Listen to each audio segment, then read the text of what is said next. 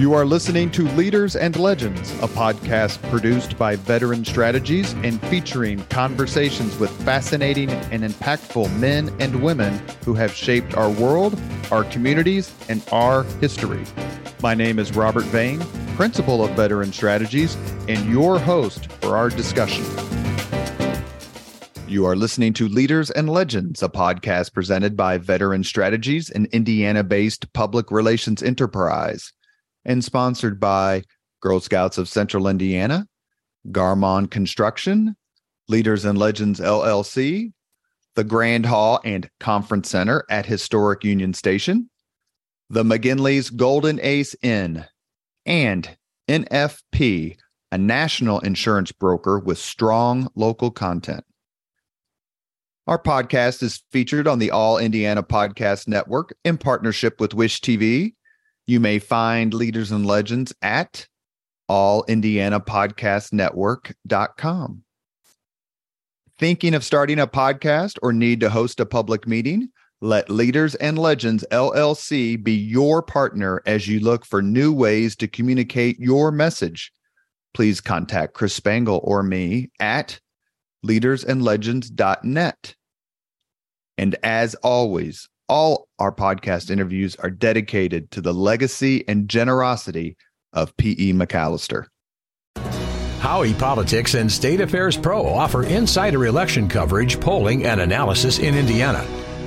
Our nonpartisan news and legislative tools create a winning combination pro subscribers can't live without. For all the resources you need this election season and beyond, visit pro.stateaffairs.com/IN. That's pro.stateaffairs.com/IN.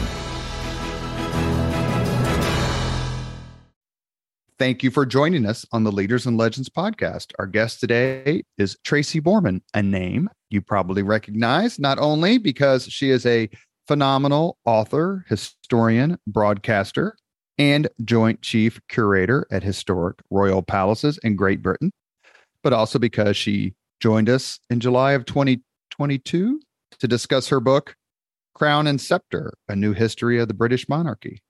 Today, we are discussing her latest effort, which is eminently readable, will make you smile, and when it comes to Henry VIII, maybe cringe once or twice. The book is titled Anne Boleyn and Elizabeth I, the mother and daughter who forever changed British history. Dr. Borman earned her PhD at the University of Hull. She has particular expertise in the 16th century, which is what we'll discuss today, but has also researched and written about the 11th, 17th, and 18th centuries. I love 18th century Britain. I love 18th century history. If I was just smart enough to understand the Enlightenment, I would read about it more. Dr. Borman specializes in Tudor monarchs and their courts, courtiers, the private lives of monarchs, and the history of witchcraft. She even got married at the Tower of London, which is a slightly different experience from the women we are going to discuss on today's podcast. Dr. Borman, thank you so much. It's always a pleasure chatting with you. Thank you for having me back. Well, your books are so fun to read. I mean, just simply put, a lot of people don't read history because they think it's boring or it's a bunch of dates or any of that sort of stuff. But I wish more people tackled books like yours and they would realize that there's a whole nother side of history out there that's a bit bawdy. It's fun, it's naughty, it's courageous, and it's unpredictable. And that's some of the things that came out to me in reading your book. Is it the twists and the turns of this relationship, not only between Anne and Elizabeth, which Elizabeth died, Anne was executed when Elizabeth was very young, but her legacy lived on. But what is such a feature of British history is you're up one day and you're down the next. Yeah, it so is. It's fortune's wheel. You can be at the top, as you say, and then very, very swiftly, in Anne Boleyn's case, and she wasn't the only one, to lose favour with Henry VIII, you're down and you're suddenly condemned for treason. And I personally believe, and I know I'm not alone in this, that Anne had done nothing wrong except not give Henry that son. And of course, she gets all the blame for that, nothing to do with Henry. And so, yeah, good old Thomas Cromwell, my old friend, makes up this case of adultery against her. And he makes sure of that case with 5 men, including incest with her brother George. So she stands no chance. But and how did your friend Thomas Cromwell turn out? Yeah, well, exactly. I mean, he kind of lasted another 4 years, but then he found himself walking in Anne's footsteps and maybe even staying in the same apartment that she'd spent her final days. So you live by the sword and all that. Yeah. Let's give some foundation here for the listeners here on the Leaders and Legends podcast. Most people are familiar with the story of Henry VIII. He had 6 wives. He had a tumultuous private life. Is a towering figure in terms of Tudor government, British government, the war against the church, for lack of a better term, against the Catholic Church. So laying all of that aside, the subtitle of your book is The Mother and Daughter Who Forever Changed British History. So starting with Anne first, give us a little bit about her and how do you think she changed British history? So Anne Boleyn was the daughter of a very ambitious, very successful courtier, Thomas Boleyn. So he was a great favorite with Henry VIII. Not exactly a self-made man, but, the Boleyns aren't the most noble family in England. But he recognizes potential in his daughter Anne. He sends her abroad for part of her education. And then she arrives in Henry VIII's court in 1522 when she's in her early 20s about. And she really stands out. She's got literally a je ne sais quoi after spending several years in France. And she's got this incredible charisma and self-confidence, so that even though she's not conventionally beautiful, she draws admirers and eventually attracts the attention of Henry VIII himself. Although it's not love at first sight. It takes him 4 years to notice Anne Boleyn, but then goodness me, does he make up for lost time and starts besieging Anne with love letters, begging her to be his mistress. But famously, Anne holds out for a much greater prize, that of being Queen of England. And as you say, in the process, untold turbulence. Henry has to separate England from Roman Catholic Europe, create his own church, grant himself an annulment from his first wife, Catherine of Aragon, and all for Anne Boleyn. That's why I think she changed history. The Reformation may have eventually happened, but not in such a sudden, violent way. And so the religious landscape changed forever, the political landscape as well. She kind of blazed a trail for future Queen's Consort, who could now play a political role. They're not just there to give birth, although, of course, ultimately she was there for that as well. And she changed history by giving birth to my favorite monarch of all time, Queen Elizabeth I. And what a trailblazer she was as well. And the look on your face the first time you came on the podcast where I said some of your friends, Susanna Lipscomb, that she was overrated. Oh, we'll get to that in a bit. Don't remind me. I think your friends Owen Emerson and Kate McCaffrey may have said the same thing. We'll have to ask them. Yeah, well, we'll see. Because Owen and Kate, they usually get things right, but I might have to disagree with them on that. And I may be not remembering it exactly right, but it was a fun discussion I had with them on the podcast, and they came on, I think, rightly because of the fact that you had come on, and we were all amazed at your knowledge and recall. We called you a computer. Oh, she is a computer of Tudor history, especially. Well, thanks very much, Robert, for that, because I don't feel like a computer when I literally can't remember what I just went in a shop to buy or what I did yesterday. But when it comes to history, I guess my memory's a bit better. Is it fair to say that the Boleyn family was prominent? You mentioned not noble necessarily, but prominent in England during this time, and Henry had friends there and apparently had a sexual relationship with Anne's sister. Am I remembering this correctly from your book? So he knew who they were. how does he go from sleeping with Anne's sister to courting Anne? Yeah, I know. He's got a thing about the Boleyn women. And there was a rumor that he even had an affair with Anne's mother as well, just to complete the set, although Henry always denied that very strenuously. So, yeah, Mary Boleyn, I think we can infer she was the more attractive of the two Boleyn girls, certainly, physically, if not in her character, if that's not being too cruel to Mary.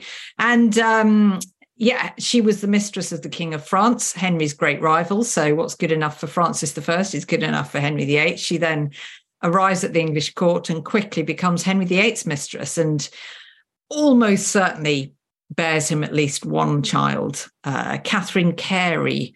So she becomes a favourite with Elizabeth I. And it's highly likely that she was the daughter of Henry VIII. She took the surname of Mary Boleyn's husband, William Carey. But then Henry tires of his mistresses very quickly. If they agree to be his mistress, then he just loses interest because it's all about the thrill of the chase for Henry. And Anne learns from that. She sees what's happened to her sister. And that's a big reason why she thinks, no, I think I'm going to hold out for something other than being a mistress. And in fact, I'm not even sure Anne was set on the crown from the beginning. I think she probably just wanted to marry somebody else, Thomas Percy, and she had obviously got some kind of relationship going, whether they were betrothed or not. So I don't think she really wanted Henry, shocking though that would have been to Henry himself. And of course, then it just made her all the more irresistible to this great hunter, Henry VIII. And one of the reasons why she is able to resist him, either explicitly or implicitly, is because Henry happens to be married. Yes. Tell us a little bit about Henry VIII's first marriage, which was to Catherine of Aragon, who was married to Henry's older brother, Arthur. He died shortly after the wedding, as I recall. He didn't live very long. Yeah. And Henry married her. But they only had one child who lived to adulthood, and that was Mary, known to history as Bloody Mary, which us Catholics believe is just a slur. And the race, the need to produce a male heir. Talk to us a little bit first about his marriage to Catherine of Aragon, but also the need, the drive, the obsession to produce a male heir. So Catherine of Aragon was really an ideal wife in Henry's eyes in every respect but one. It becomes a familiar tale. She didn't give him a son. She had been married to Henry's older brother, Arthur. You're quite right. And Arthur died young, and then Henry, in a very chivalrous fashion, kind of rescued this damsel in distress. She didn't have to return to Spain. He married her as one of the first things he did as king in 1509. And actually, they had a very happy marriage for almost 20 years. I'm often asked which of the six was Henry's favourite. And I would say probably Catherine of Aragon. She ticked all the boxes. As I say, the only problem was she couldn't give him a son. She had a short-lived son called Henry, but sadly, he died just a few weeks after his birth. And then, it's a tragic catalogue of stillbirths and miscarriages, and her only surviving child was the Princess Mary, later Queen Mary I.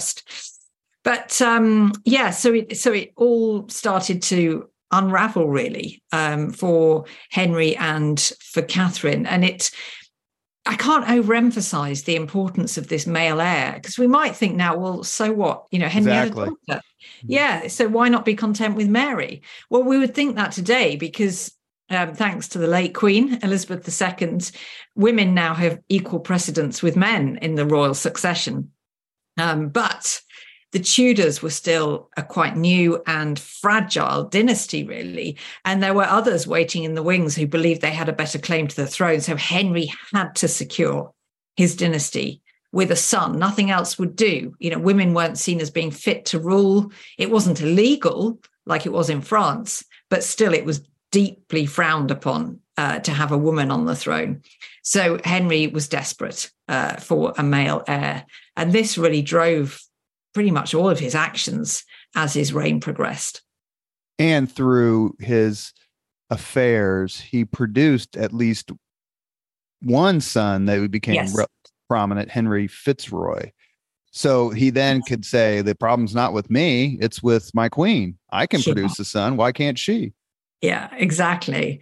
Exactly. Henry Fitzroy was Henry VIII's pride and joy. He made him Duke of Richmond, and he made a big fuss of him. And that was for a reason. And as you say, it proved that, problem's not with me. I can have a son, must be my wife. And interesting, by the way, that Fitzroy ends up at the execution of Anne Boleyn. And I think that's deliberate. I think Henry VIII told him to go there just as a little visual reminder for Anne. I can have sons. It was all your fault. You're listening to the Leaders and Legends podcast. Our guest is historian, author, and incredibly generous with her intellect, Dr. Tracy Borman. We are discussing Anne Boleyn and Elizabeth I. It's her new book, subtitled The Mother and Daughter Who Forever Changed British History.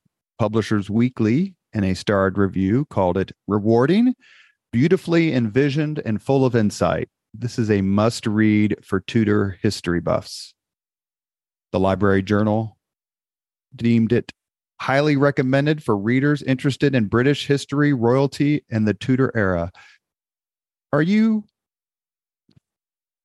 gratified by such reviews, or do you realize that this sort of history just isn't for everyone? Well, of course, I realize that this isn't for everyone. The Tudors, having said that, have this enduring appeal.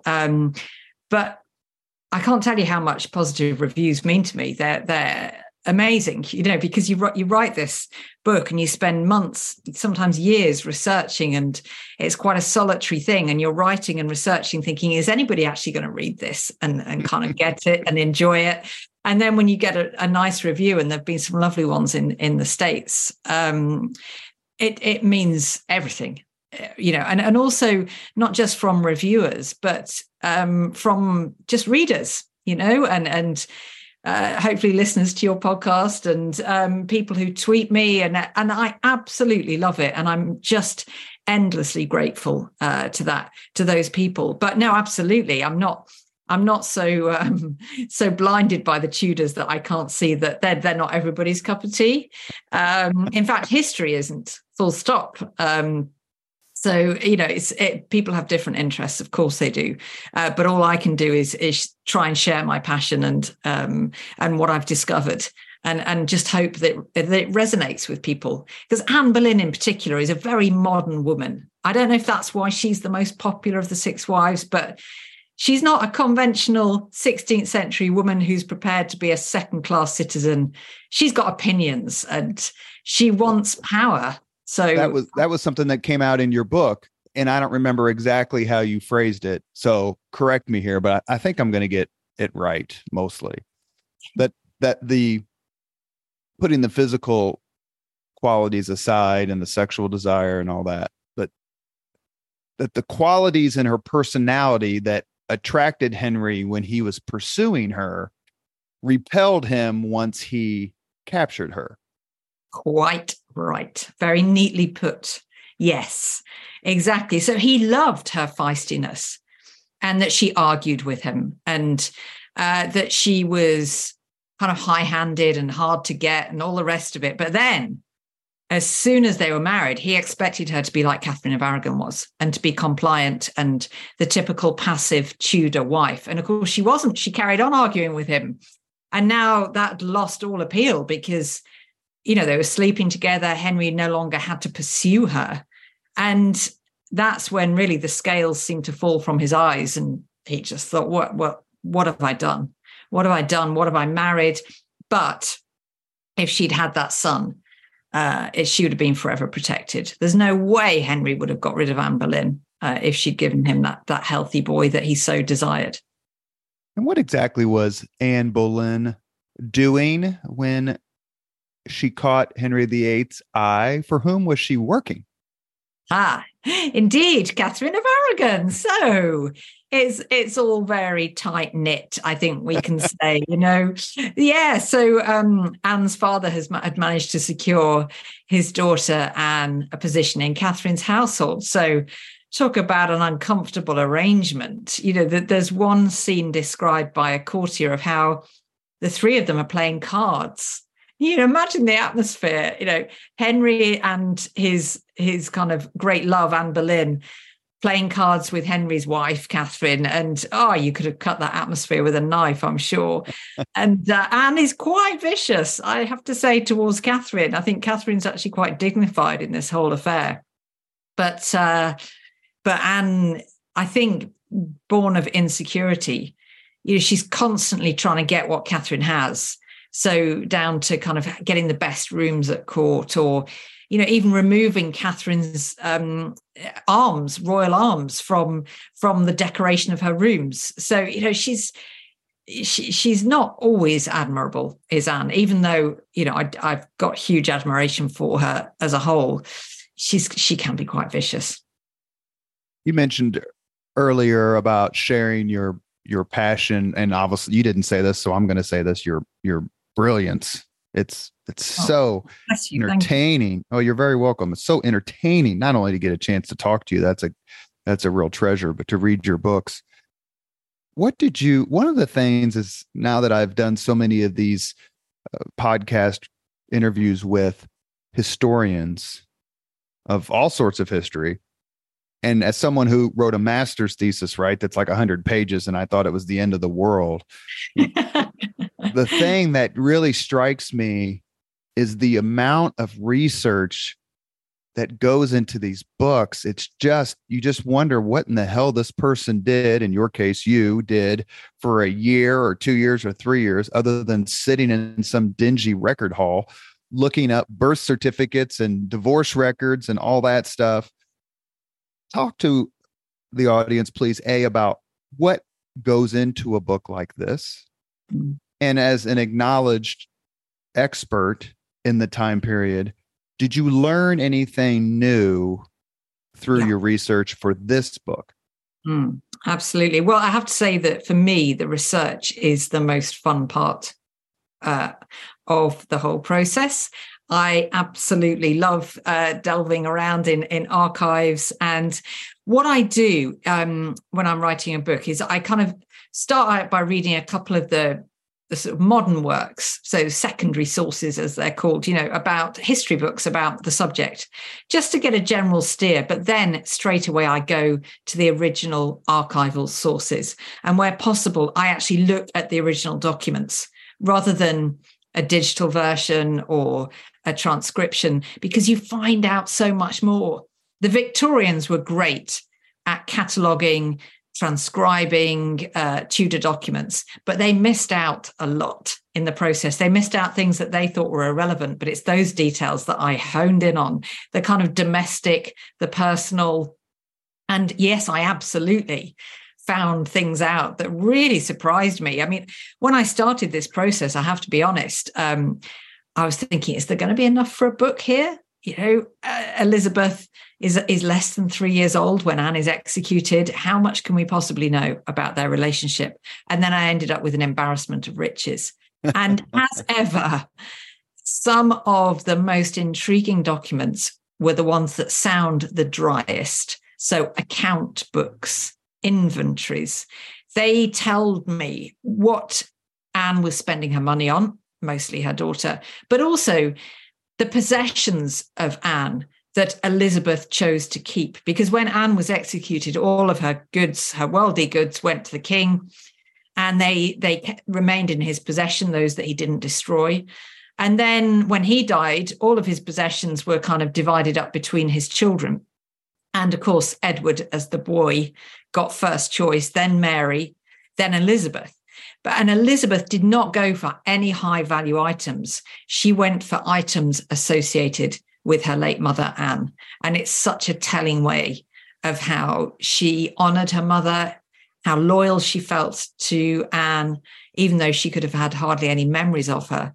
So yeah, you learn a lot from those kind of fairly dry sounding documents, and it's a joy for me to go through them all. When are Henry and Anne married?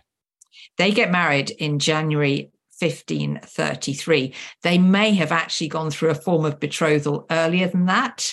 They sail over to France towards the end of the previous year to get the King of France's approval for their impending marriage. And why did they need that?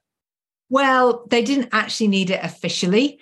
This was PR, basically. If one of the most powerful leaders in the world gives his approval, and all he has to do is really just to allow them into his court, and then that's a sign that he approves of Anne Boleyn, then that speaks volumes, because Anne Boleyn is seen as this, she's called the concubine, the great whore by the rest of Europe.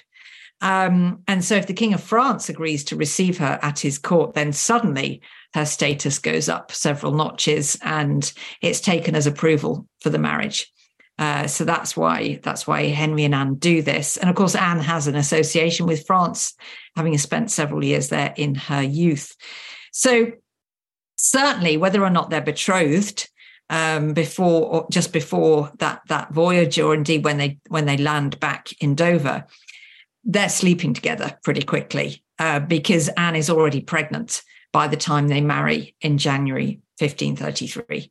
Hence the need for a rush, because actually Henry's annulment hasn't come through yet, and it doesn't come through until May 1533. We tend to overlook that fact that he's a bit of a bigamist for a while, and then the annulment comes through in May, and Anne is crowned in June, and very, very visibly pregnant by then.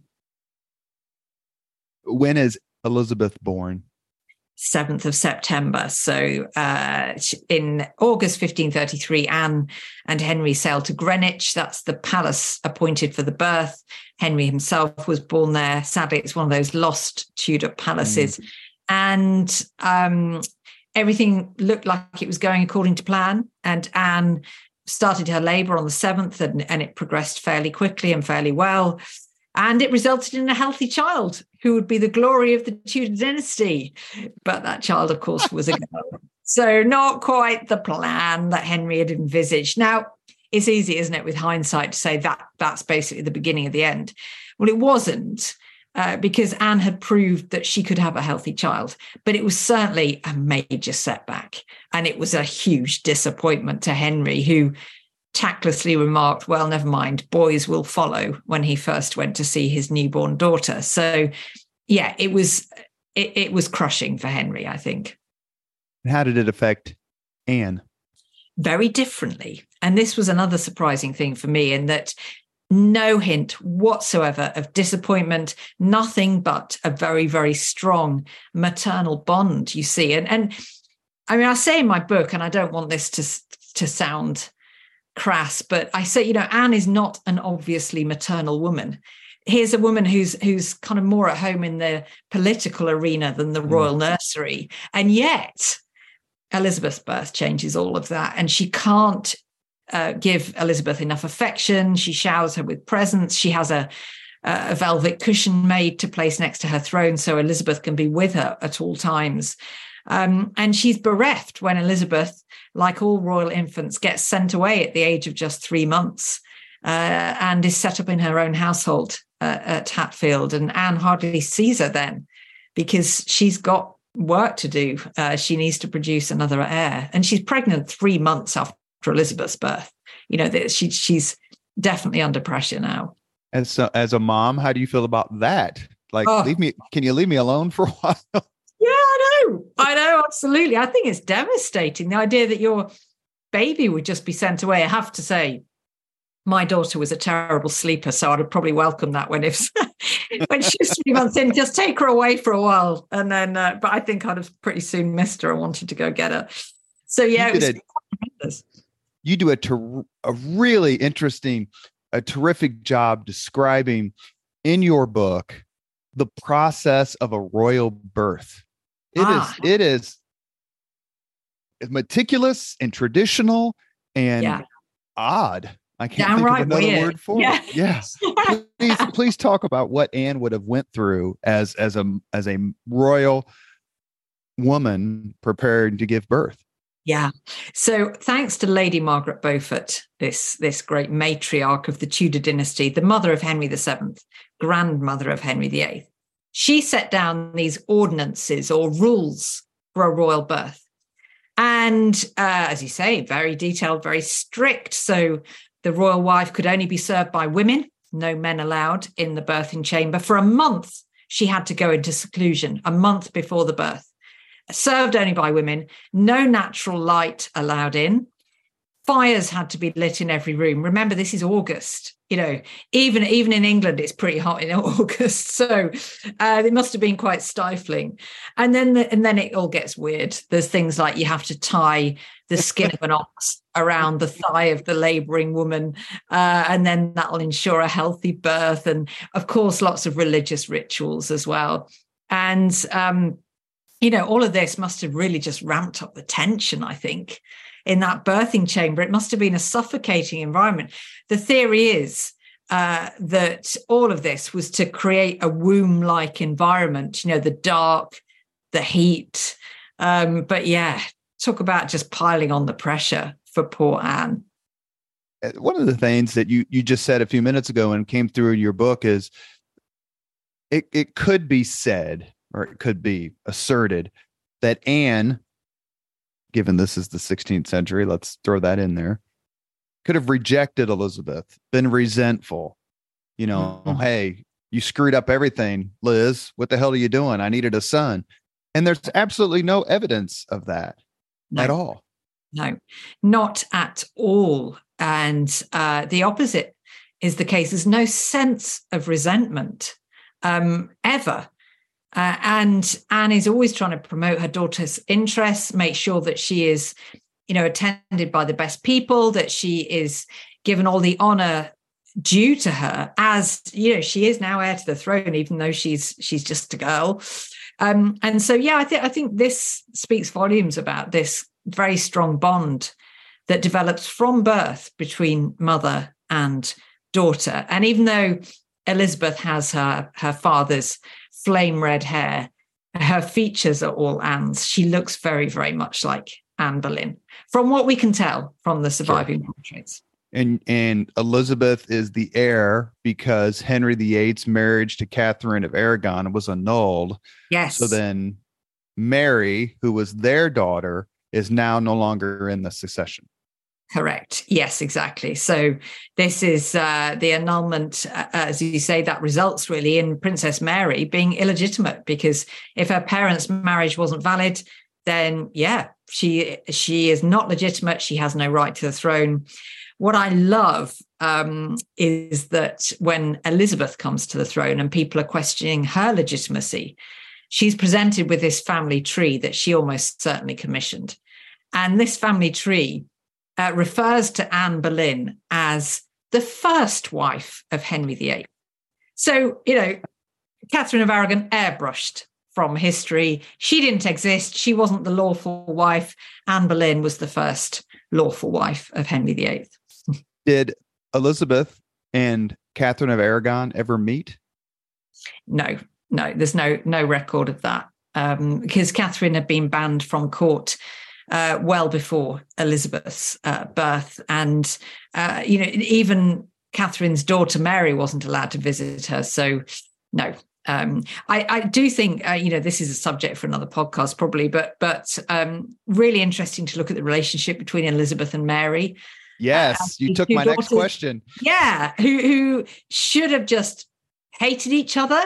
And certainly it was tricky, their relationship later on. But actually, to Mary's credit, she seems to have been quite affectionate towards Elizabeth, particularly after Anne's execution. And she sort of took her under her wing a bit. She was much older than Elizabeth. And actually, there was a great deal of affection between those two sisters, even though their mothers had been sworn enemies. Beautifully detailed in your book, that relationship. Yes. Please come back on and let's discuss that. Yes, please. I'm a big fan of Mary the First. Maybe it's my Roman allegiances, but I think she's been a bit maligned with her nickname. Yes. Let's fast forward just a bit in between the time of Elizabeth's birth and Anne's execution. what leads to Anne's falling out of favor? Is there anything other than the failure to produce a male heir that you, as a historian, would consider legitimate grounds for Anne's execution? No legitimate grounds at all, no, I would say. But her fall is 90% due to her failure to produce a male heir. But then there is the Thomas Cromwell factor as well. Because so Thomas Cromwell being Henry VIII's chief minister, right-hand man, henchman, as he's often called. So he and Anne start out as allies, but they soon become enemies. And they fall out over the dissolution of the monasteries. And what Cromwell wants and what he gets is to divert all of the riches from the monasteries to the crown. What Anne wants is for those riches to go to charitable causes. So she's quite a social reformer. And now this might seem like, well, not a small point of difference, but, something they can talk through, but it divides them. And that proves deadly for Anne, because now not only is Henry rapidly cooling off from Anne, but his chief minister has got reason to have Anne in his sights. He wants her out of the way. And she's told Cromwell, I want to see your head off your shoulders. So it becomes a battle to the death between these awful figures at the Tudor court. And Cromwell is never one to back the wrong horse. He knows that Anne is losing Henry's favour, so he gives Henry a way out. I think he does devise the whole adultery case, but there are no legitimate grounds to bring Anne to court at all. She might have been a flirt. She had a lot of male attention. Didn't go further than that. But she was a unabashed flirt. Yeah. And she was perhaps a little unguarded in some of the things that she said, particularly to Henry Norris, where this is what really helped condemn her when, she sort of asked him why he wasn't married yet and, basically hinting, are you really in love with me? And you look to dead men's shoes. In other words, you're waiting till the king dies and then you can marry me.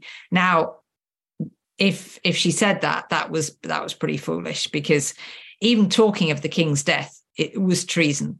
And now Cromwell twists this into a plot between Norris and Anne to murder the king. And it's all just gossip and hearsay. But yeah, it's kind of enough. How shocked was Anne as the process started for her downfall and trial? Deeply shocked. Like, she knew something was happening a few days before her arrest in May 1536, but she hadn't got a clue what was coming. And, she demanded to know the charges, and there was this lack of information that they still were preparing the case against her when she was arrested. And she was deeply shocked, and her composure did kind of crumble when she reached the Tower, and she became almost hysterical, as you would. But then that famed courage of hers comes through, and she's remarkable in the way she defends herself, tries to find out what's going on. And she's pretty unshakable in the face of this horror that is unfolding all around her. Did she ever think she could survive it, either in terms of her life or things going back to status quo ante? Yeah, I think she did. I think Anne wasn't alone in believing that Henry VIII wasn't going to go through with this, that it was just he was just teaching her a lesson, because there's a sense of people being unprepared at the Tower. Even the constable of the Tower, Sir William Kingston, nobody's thought about a coffin for Anne. That when she's beheaded, they have to kind of go into the armory and get an old arrow chest and bury Anne in that. And, there are all these mishaps on the day of Anne's execution that suggest that, people think, yeah, he's not going to go through with it. And Anne, when she's making her way to the scaffold, and apparently is forever looking around her. Where's the messenger with this royal pardon? Henry's leaving it late, but he's not going to do this. And then really it's only, I think, moments before that she realizes this is real now. And what about the last sweet act of kindness of Henry VIII when it came to Anne's execution? He was so touching. Go ahead. I know. What a guy Henry VIII was, as a very touching kind of parting gesture.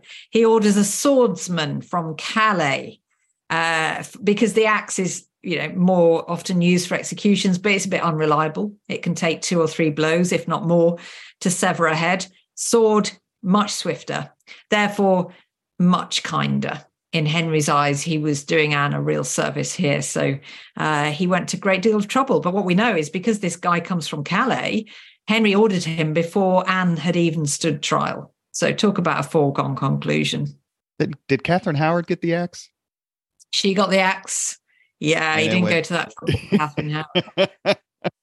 You are listening to Leaders and Legends, a podcast presented by Veteran Strategies, an Indiana-based public relations enterprise, and sponsored by Garmong Construction, Leaders and Legends LLC, the Grand Hall and Conference Center at Historic Union Station, the McGinley's Golden Ace Inn, and NFP, a national insurance broker with strong local content. Our guest today is Dr. Tracy Borman, author of Anne Boleyn and Elizabeth I, the mother and daughter who forever changed British history. Those of us who have been to the Tower of London and we see the glass pillow that's supposed to represent Anne's place of execution. Isn't that correct? Even though they're not really sure where it took place. Yeah, that's right. Where is Anne buried? Yeah, so Anne is buried in the Chapel of St. Peter ad Vincula inside the tower, along with Cromwell, by the way. He joined her there 4 years later. Thomas More was laid to rest there. It's like the who's who of Tudor England.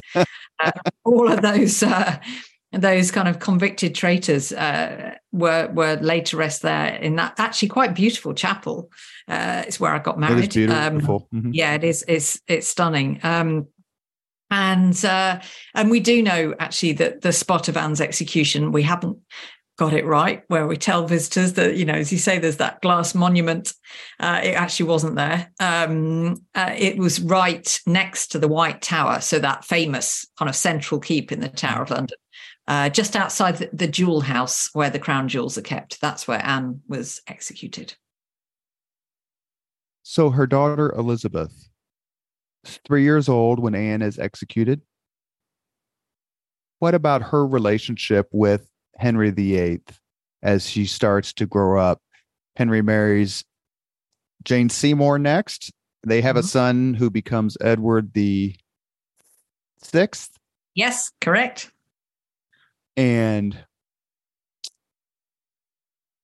Jane Seymour dies shortly after childbirth. He then marries Anne of Cleves, which doesn't last very long. And is that what brings down Cromwell, is the Anne of Cleves? It doesn't help. It's not the only factor, but it certainly doesn't help. Then he marries Catherine Howard, who's a bit of a, she's a friendly lady. That's one way of putting it. And she is executed. Yeah. Then he marries Catherine Parr, who survives him. Yeah, correct. How is Elizabeth treated during this time?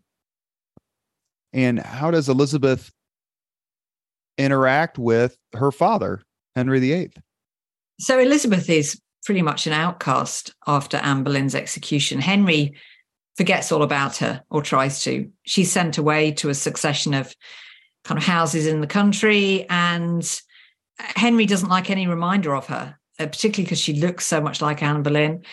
It's thanks to Catherine Parr, the last of Elizabeth's many stepmothers, that she is eventually kind of welcomed back to court and restored to the order of succession, even though she has been declared illegitimate because Henry and Anne's marriage had also been annulled. She is actually restored to the line of succession. And that's all thanks to Catherine Parr. Otherwise, she shares some of her education with her baby brother, Edward.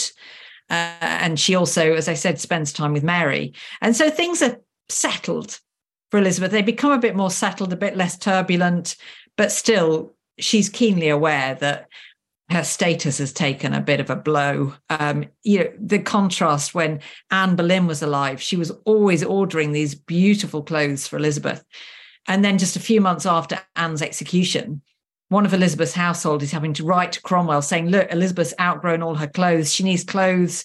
You need to send some supplies because she's been forgotten about by Henry. And I think if it hadn't been for Catherine Parr, she'd have been forgotten about permanently.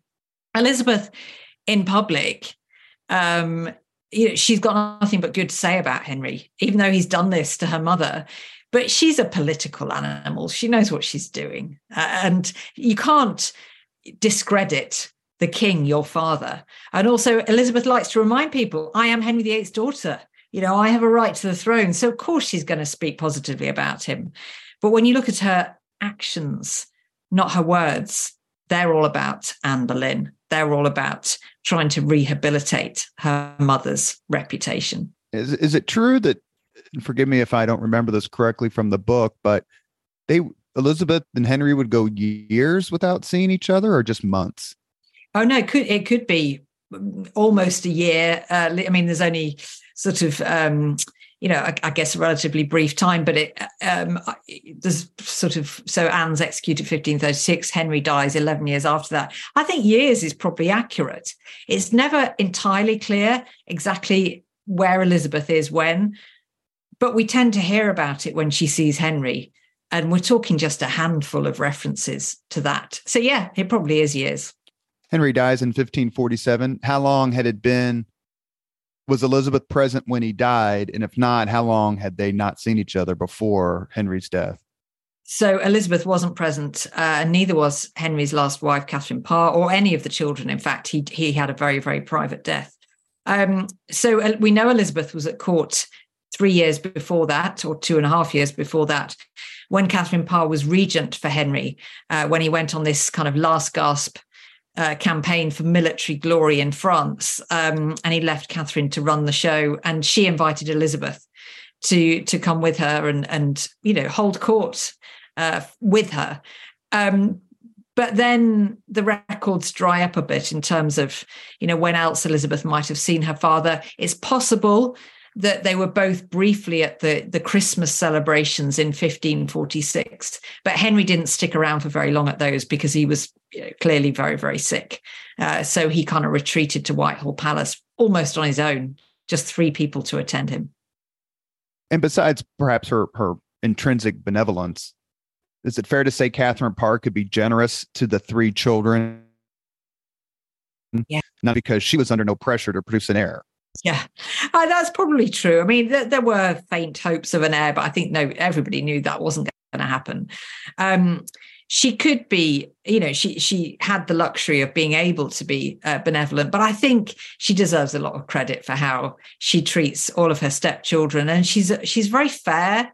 She doesn't kind of favor one over the other, because the political thing to do would have been to give all the attention to Edward, future king. But she pays at least as much attention to Henry's daughters. And yeah, she tries to kind of be a force for unity in the royal family. And that's much needed, I think. And Edward and Elizabeth were Protestant. Yes. And Mary was Catholic. And so that could have certainly have been a way for Queen Catherine Parr to separate the family out a little bit. Yeah. Henry dies in 1547. Edward VI dies in 1553. Correct, yeah. Then Queen Mary, Bloody Mary, dies in 1558. Yeah, and you've got Lady Jane Grey briefly in between those two. But did you hear that, Dr. Tallis? Did you hear that? Yes, Lady Jane Grey. She should be on the roll of British monarchs. Anyway. Yeah, Nicholas told me off about that before, so I always make sure to say. So how was Elizabeth treated during those reigns, those 2 brief reigns, Edward VI and Mary Tudor? Because as you mentioned a few minutes ago, they had a great relationship, Mary and Elizabeth. Then it got a little sideways, a little tricky there when Mary became queen. Yeah, it certainly got tricky. Elizabeth had a fairly reasonable time of it under Edward.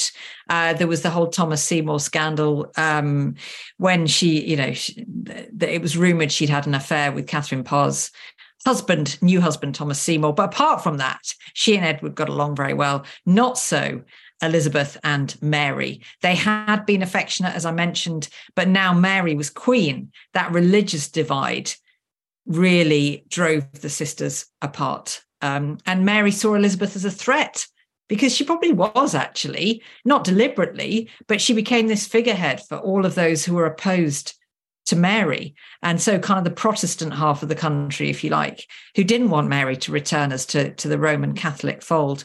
So that's when things got quite hairy for Elizabeth. And she ended up in the Tower of London on suspicion of plotting against her sister. And she was kept in Anne Boleyn's apartments for good measure and, eventually released. But they waited until the 19th of May, 1554, to release her. Just a bit of psychological torture there, I think. They waited until the anniversary of her mother's execution. How did Elizabeth become Queen of England on the death of Queen Mary? Well, I think Mary would have avoided it if she could, but she had no children. And she'd seen firsthand what happens if you try to alter the succession away from the next legitimate heir, because that had happened with Lady Jane Grey, didn't end well for poor Jane. So Mary, pretty much on her deathbed, named Elizabeth her heir, but kind of begged her to uphold the Catholic faith. And I think Elizabeth said, yeah, of course, I'll do that. And then had no intention of doing that at all. So yeah, she became queen in November 1558. Finally, after all the twists and turns of fortune, Elizabeth was finally on the throne. We have a few more minutes on the Leaders and Legends podcast. Our guest is Dr. Tracy Borman, author of Anne Boleyn and Elizabeth I, the mother and daughter who forever changed British history. But Elizabeth, this is in the podcast I did with Kate and Owen from Iver Castle, which I went to go see several months ago, and it's absolutely beautiful. I did not wear my divorced, beheaded, died, divorced, beheaded, survived t-shirt for this interview as much as I wanted to. So Elizabeth remains unmarried, a virgin with a capital V. Yeah. We talked at the beginning of the podcast about this need to produce an heir, specifically a male heir. Did Elizabeth not feel that same pressure? She did, but I think she had learned from her predecessors' example. Who do I marry? If I marry somebody from overseas, like Mary did, that will spark rebellion. If I marry a homegrown candidate, that could spark civil war. But I think there was more to it than that for Elizabeth. As she famously said, I will have but one mistress here and no master. She was very much her mother's daughter. She didn't want a man bossing her around. She'd waited this long for the crown and she was going to enjoy it. But of course, that did condemn her father's dynasty to extinction. And there is a theory that she did that deliberately to avenge her mother's death. Interesting theory. I'm not sure she would have gone that far. I think she was too pragmatic for that. But it did have the effect of serving sweet revenge for Anne Boleyn. But James I, who becomes King of England in 1603, he's Henry VIII's nephew. Yeah. So he could have become a Tudor king he was the grandson of Henry VII. I mean, if he had chosen to, but yes. Yeah, exactly. So it was you're right. It was the beginning of the Stuarts, the end of the Tudors, but there was still a fair bit of Tudor blood in there. Henry VIII, it was slightly uncertain whether James would take the throne, because Henry VIII had actually made a will barring his Scottish relatives from the English throne. He hated Scotland. He was a great rival with the King of Scots. But really, James was Elizabeth's closest blood relative. So she didn't really have that much of a choice. And he was Protestant. Yeah, exactly. Right religion. Bit of Tudor blood. Yeah, that'll do. how did Elizabeth honor her mother as has her reign progressed? She reigned for 45 years. So you can understand at the beginning of the reign, I mean, Anne hadn't been dead for too long. I mean, 20 years when Elizabeth comes. But now when you get into the 1570s and 80s and 90s, did she maintain that, daughter devotion? Yes, she absolutely did. It ramped up as the reign went on. One of the earliest things she did as queen was to appoint Boleyns. She filled her court with Boleyns, both her male advisors and the women who served her in private. Basically, it was pretty much impossible to get a job at Elizabeth's court unless you had some kind of, relationship to Anne Boleyn, whether it was a blood relationship or a friendship, whatever it may be. But then Elizabeth becomes less and less discreet about her mother as her reign goes on. At first, she's very much the political pragmatist. She's not going to make a song and dance about it because she knows half her kingdom see her as illegitimate.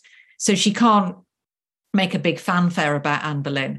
But she does more as the reign progresses, surrounding herself with Anne's emblems, the white falcon in particular. Her courtiers soon realise this is a good way to win favour with Elizabeth. So they start displaying Anne Boleyn's emblems and her portraits.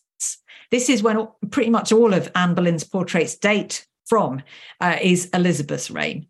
She writes about her mother. She mentions her mother, adopts her mother's motto, Semper Eadem, or always the same. And right to the end, really, her funeral procession is bedecked with her mother's emblems, and even her tomb in Westminster Abbey, there's a falcon on that as well. So, Elizabeth. Are there reports of Elizabeth visiting Anne's tomb or trying to make it more ostentatious? No, there aren't, and people thought that she would have her mother reburied. In the same way that James I later would with Mary, Queen of Scots, interring her in Westminster Abbey. But I think Elizabeth was very conscious that she'd be literally lost if she did that at the beginning of her reign, because, as I say, drawing attention to the fact she's Anne's daughter and Anne is so controversial. So she chose not to do that, but she definitely honoured her in more practical ways. And as I say, I think probably the strongest indicator is that, all of the Boleyn relatives she appointed. But I can't not mention the Chequers ring, because this is such a poignant piece of evidence for Elizabeth's feelings towards Anne. This ring that's named after the British Prime Minister's country residence, Chequers House. And it's a locket ring owned by Elizabeth from the 1570s that opens to reveal the portraits of two women. One is Elizabeth, and the other is almost certainly Anne Boleyn. There's some controversy around that, but Elizabeth treasured this locket ring and kept it with her until the day she died. Many mothers of monarchs have lived long into their son or daughter's reign. Most recently, the Queen Mother, I think, lived like 49 years or something like that into Elizabeth II's reign. Give us Anne Boleyn's thoughts on Queen Elizabeth I. Oh, would she have been proud or what? She would have been triumphant, because Elizabeth was able to do what Anne would have done if she lived longer. She was this icon of female power. She wielded authority over a court filled with men. She changed minds about women's position in society and confounded every expectation about herself as a female monarch. People thought she would make a mess of it, as other queens had done before her. By the end of her long reign, she'd made England fall in love with queens, and later queens benefited from that. So I think Anne would have been inordinately proud of her daughter. I do think, though, somebody once asked me, what if Anne had lived and, as you say, become, a matriarch in Elizabeth's reign? How do you think they'd have got on? And I think sparks would have flown between these two women, because they're both quite fiery. So I don't think it would have always been harmonious. But I wish Anne had known the triumph that she would enjoy through her daughter, Elizabeth. May I ask one more question before we end the podcast on a completely different topic? It's been just recent that England had its first coronation in 70 years. A lot of us watched it on television and read the articles and everything about it. You were involved as someone, as an expert. What was it like as a Brit, if I may use that term, to actually, and as a historian, watch a coronation in person as opposed to, the films and the pictures of years gone by? Robert, it was fascinating because, as you know, because we've chatted about it, my book, Crown and Scepter, 1,000 years, I wrote the full history of the monarchy. So I knew what to expect. I've written about many coronations and they all follow the same plan, the anointing and the crowning and all the words that would be said. And yet somehow it came as a total surprise as I was watching it. It's like, this really does happen, and it was just surreal to see it being played out in front of my eyes. And I could hardly even bear to blink. I thought, I am watching a sovereign being crowned live for the first time. And actually, that was the experience shared by most people around the world. 70 years is a long reign. So it was new for most of us, but extraordinary. What a moment. You have been listening to Leaders and Legends, a podcast presented by Veteran Strategies, an Indiana-based public relations enterprise, and sponsored by Garmon Construction, Leaders and Legends LLC, the Grand Hall and Conference Center at Historic Union Station, the McGinley's Golden Ace Inn, and NFP, a national insurance broker with strong local content. As always, our podcast interviews are dedicated to the legacy and generosity of P.E. McAllister. Our guest today has been Dr. Tracy Borman, author of Anne Boleyn and Elizabeth I, the mother and daughter who forever changed British history. If you want your opinion as a listener to this podcast to forever be changed about British history, read books from Tracy Borman. Thank you, Dr. Borman, for coming on. It's always a pleasure. You're so generous with your time. Your books are wonderful. And I have to say this, I just love talking with you. Oh, it's been such a pleasure. Thank you so much. Thank you very much for listening to Leaders and Legends, brought to you by Veteran Strategies Incorporated. If you want to contact us about this program or our menu of public relations services, please send us an email at robert@veteranstrategies.com. That's robert@veteranstrategies.com.